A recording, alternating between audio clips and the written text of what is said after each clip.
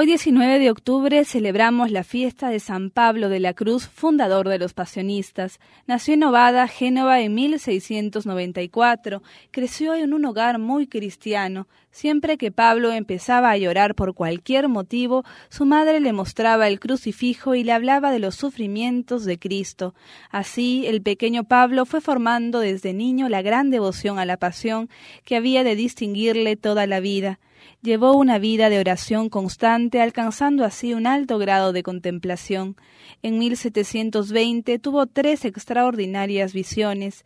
En la tercera de ellas, la Santísima Virgen, vestida con el hábito negro, le ordenó que fundase una congregación cuyos miembros vistiesen ese hábito y sufriesen por la pasión y muerte de Cristo. En 1741, Benedictino aprobó las reglas de la congregación y las vocaciones para ella aumentaron. San Pablo alcanzó fama para toda Italia a causa de su obra misionera y por la austeridad de su vida. El tema constante de su predicación era la pasión de Cristo.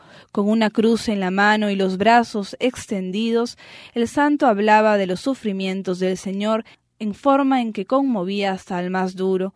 En 1769, Clemente XIV aprobó definitivamente la congregación.